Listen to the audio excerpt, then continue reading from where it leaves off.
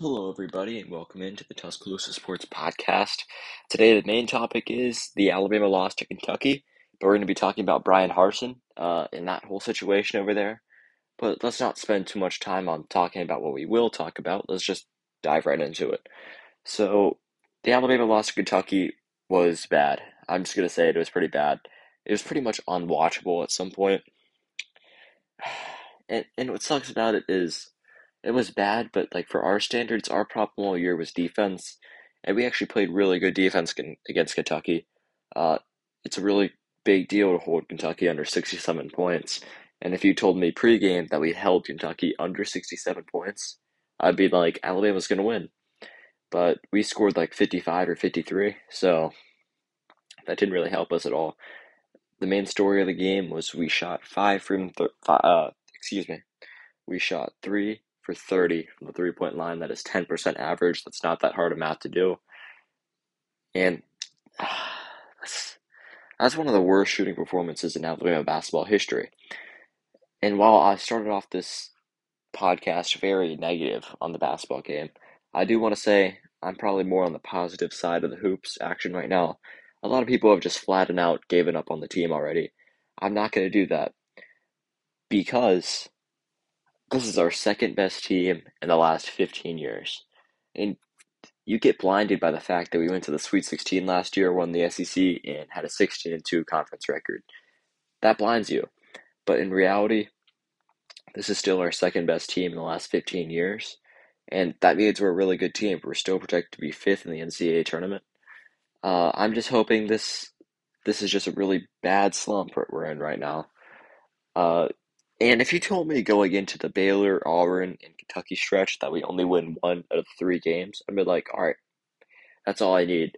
But I guess since we won the first game, the overall standard is you go win the other two, which is ridiculous.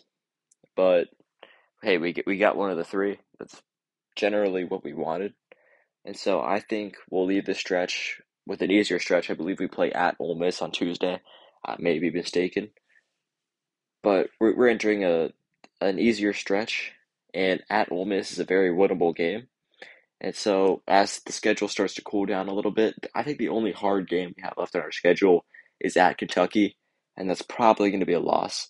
But every other game, I could say Alabama's the better team and we should go win it. So with the outlook of the hoops schedule right now, Alabama's in great shape. We're projected to be a 5 seed. So guys, just stay positive about the program. Support the guys. You know, they've stepped up what our main critic was, and that was a defense.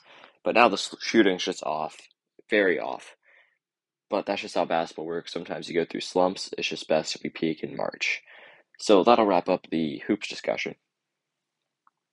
Now we're going to talk about Brian Harsin.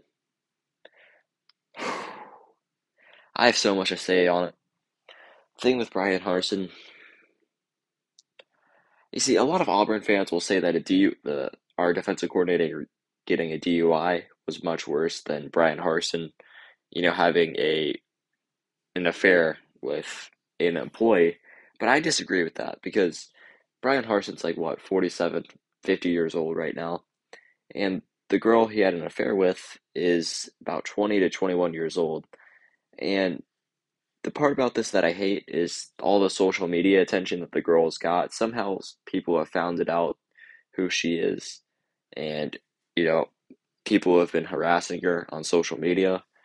And morally, I'm just like, man, this is wrong. Like at some point you get too caught up in it that you forget these are actual people. This is an actual student at Auburn who was getting attacked on social media and everything. And that's the worst part about it, in my opinion. Uh, my total opinion on Harsin, though,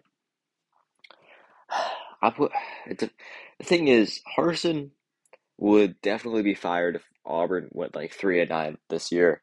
This would be like their biggest reason to fire him because of this.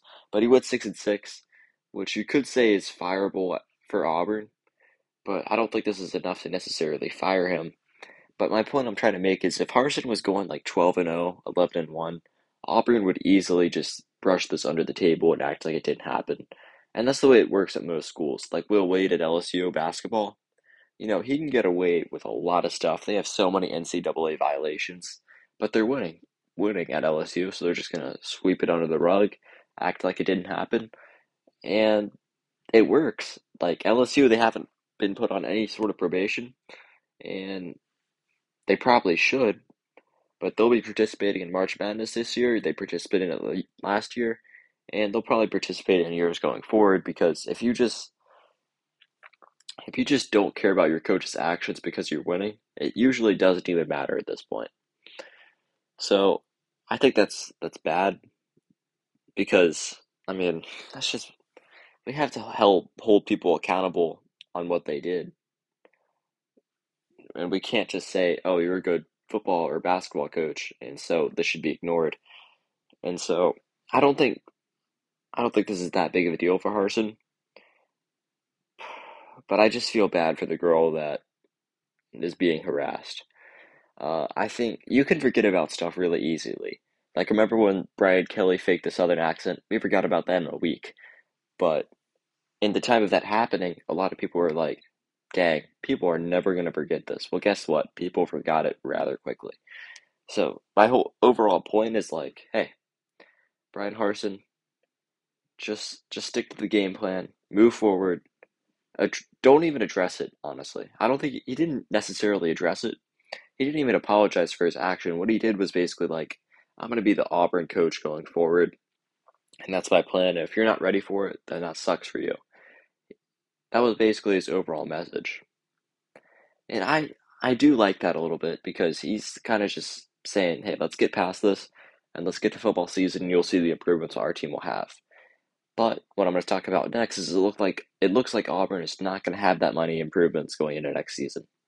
And I say that because it sounds like a lot of the players aren't happy with Harson either. I think Auburn had 20 plus transfers, including Bo Nix, who was the starting quarterback, and even Lee Hunter, who told so many reporters in his recruiting process that he loves Auburn, and the second they offer, he will commit. And that's exactly what happened. So he went to Auburn, and then he posts a thing on his social media that he's like, "I'm done with Auburn. They treat us like dogs here, uh, and this is not the environment that I want to be in." And as I say this again, this is coming from the guy who said he absolutely loves Auburn to his heart, and now he's saying, dang, this Harsin staff isn't treating me that well. And so I feel bad for that, for him, because he is a diehard Auburn fan, and things just aren't working out there at Auburn. And I don't, the thing about firing him is you don't want to say 1 year, you're done, because that's a very bad tone to set. But I don't really see it getting better. So if it's going to be done eventually, why wait? So that's my opinion on firing him. If it has to be done eventually, why wait?